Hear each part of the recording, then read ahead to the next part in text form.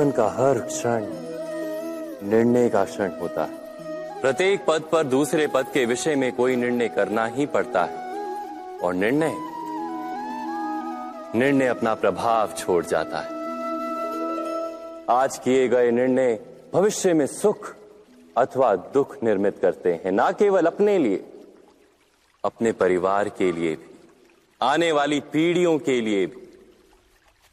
जब कोई दुविधा सामने आती है तो मन व्याकुल हो जाता है, अनिश्चय से भर जाता है। निर्णय का वो क्षण युद्ध बन जाता है और मन बन जाता है युद्ध भूमि। अधिकतर निर्णय हम दुविधा का उपाय करने के लिए नहीं, केवल मन को शांत करने के लिए लेते हैं। पर क्या कोई दौड़ते हुए भोजन कर सकता है? नहीं। तो क्या युद्ध से जूझता हुआ मन कोई योग्य निर्णय ले पाएगा? वास्तव में शांत मन से जब कोई निर्णय करता है तो अपने लिए सुखद भविष्य बनाता है। किंतु अपने मन को शांत करने के लिए जब कोई निर्णय करता है तो वो व्यक्ति भविष्य में अपने लिए कांटों भरा वृक्ष लगाता है। स्वयं विचार कीजिएगा।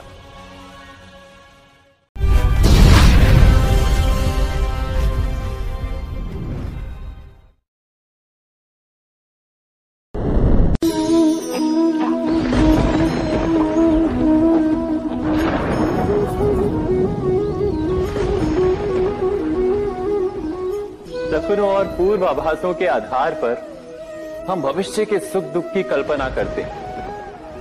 भविष्य के दुख का कारण दूर करने के लिए हम आज योजना बनाते हैं, किंतु कल के संकट को आज निर्मूल करने से हमें लाभ मिलता है या हानि पहुंचती है, ये प्रश्न हम कभी नहीं करते। सत्य तो ये है कि संकट और उसका निवारण साथ जन से, व्यक्ति के लिए भी और सृष्टि के लिए भी। नहीं, आप अपने भूतकाल का स्मरण कीजिए, इतिहास को देखिए। आप तुरंत ही ये जान पाएंगे कि जब जब संकट आता है तब तब उसका निवारण करने वाली शक्ति भी जन्म लेती है। यही तो जगत का चलन है।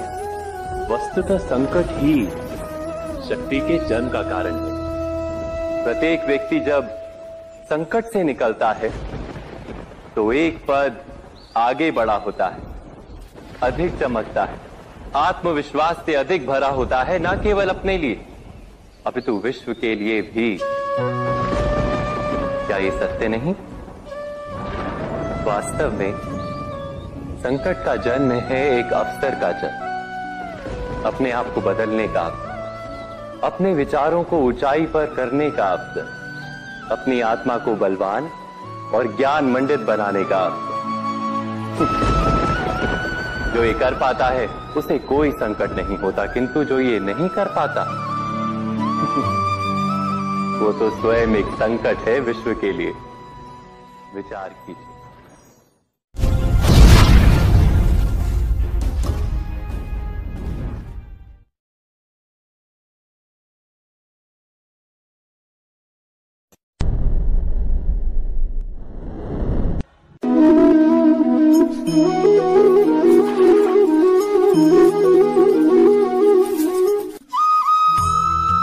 जीवन में आने वाले संघर्षों के लिए जब मनुष्य स्वयं को योग्य नहीं मानता, जब उसे अपने ही बल पर विश्वास नहीं रहता, तब वो सद्गुणों को त्याग कर दुर्गुणों को अपनाता है।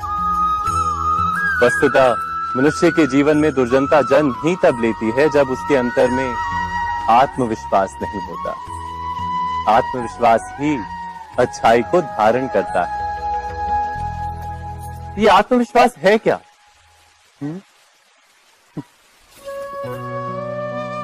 जब मनुष्य ये मानता है कि जीवन का संघर्ष उसे दुर्बल बनाता है, तो उसे अपने ऊपर विश्वास नहीं रहता।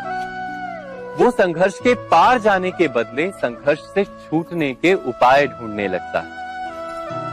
किंतु जब वो ये समझता है कि ये संघर्ष उसे अधिक शक्तिशाली बनाते, ठीक जैसे व्यायाम करने से देह की शक्ति बढ़ती, तो प्रत्येक संघर्ष के साथ उसका उत्साह बढ़ता है। अर्थात आत्मविश्वास और कुछ भी नहीं, मन की स्थिति, जीवन को देखने का दृष्टिकोण मात्र है। और जीवन का दृष्टिकोण तो मनुष्य के अपने वश में होता है। स्वयं विचार कीजिए।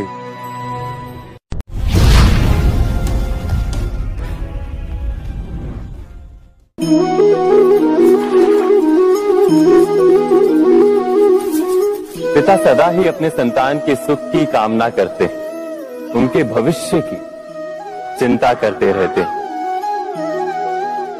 इसी कारणवश सदा ही अपने संतानों के भविष्य का मार्ग स्वयं निश्चित करने का प्रयत्न करते रहते। जिस मार्ग पर पिता स्वयं चला है, जिस मार्ग के कंकर पत्थर को स्वयं देखा है, मार्ग की छाया, मार्ग की धूप को स्वयं जाना है, उसी मार्ग पर उसका पुत्र भी चले, यही इच्छा रहती है हर पिता की। निस्संदेह उत्तम भावना है ये, किंतु 3 प्रश्नों के ऊपर विचार करना हम भूल ही जाते हैं। कौन से प्रश्न? प्रथम प्रश्न, क्या समय के साथ प्रत्येक मार्ग बदल नहीं जाते? क्या समय सदा ही नई चुनौतियों को लेकर नहीं आता? तो फिर बीते हुए समय के अनुभव नई पीढ़ी को किस प्रकार लाभ दे सकते हैं? दूसरा प्रश्न, क्या प्रत्येक संतान अपने माता पिता की छवि होता है? हाँ, संतानों को संस्कार तो अवश्य माता पिता देते हैं, किंतु भीतर की क्षमता तो ईश्वर देते हैं। तो जिस मार्ग पर पिता को सफलता मिली है, विश्वास है कि उसी मार्ग पर उसकी संतानों को भी सफलता और सुख प्राप्त होगा। तीसरा प्रश्न, क्या जीवन के संघर्ष और चुनौतियां लाभकारी नहीं होती? क्या प्रत्येक नया प्रश्न एक नए उत्तर का द्वार नहीं खोलता?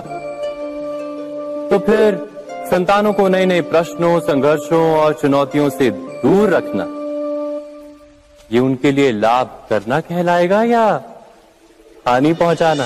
अर्थात जिस प्रकार संतान के भविष्य का निर्माण करने के बदले उसके चरित्र का निर्माण करना श्रेष्ठ है, वैसे संतानों के जीवन का मार्ग निश्चित करने के बदले उन्हें नए संघर्षों के साथ जूझने के लिए मनोबल व ज्ञान देना अधिक लाभदायक नहीं होगा? स्वयं विचार कीजिए।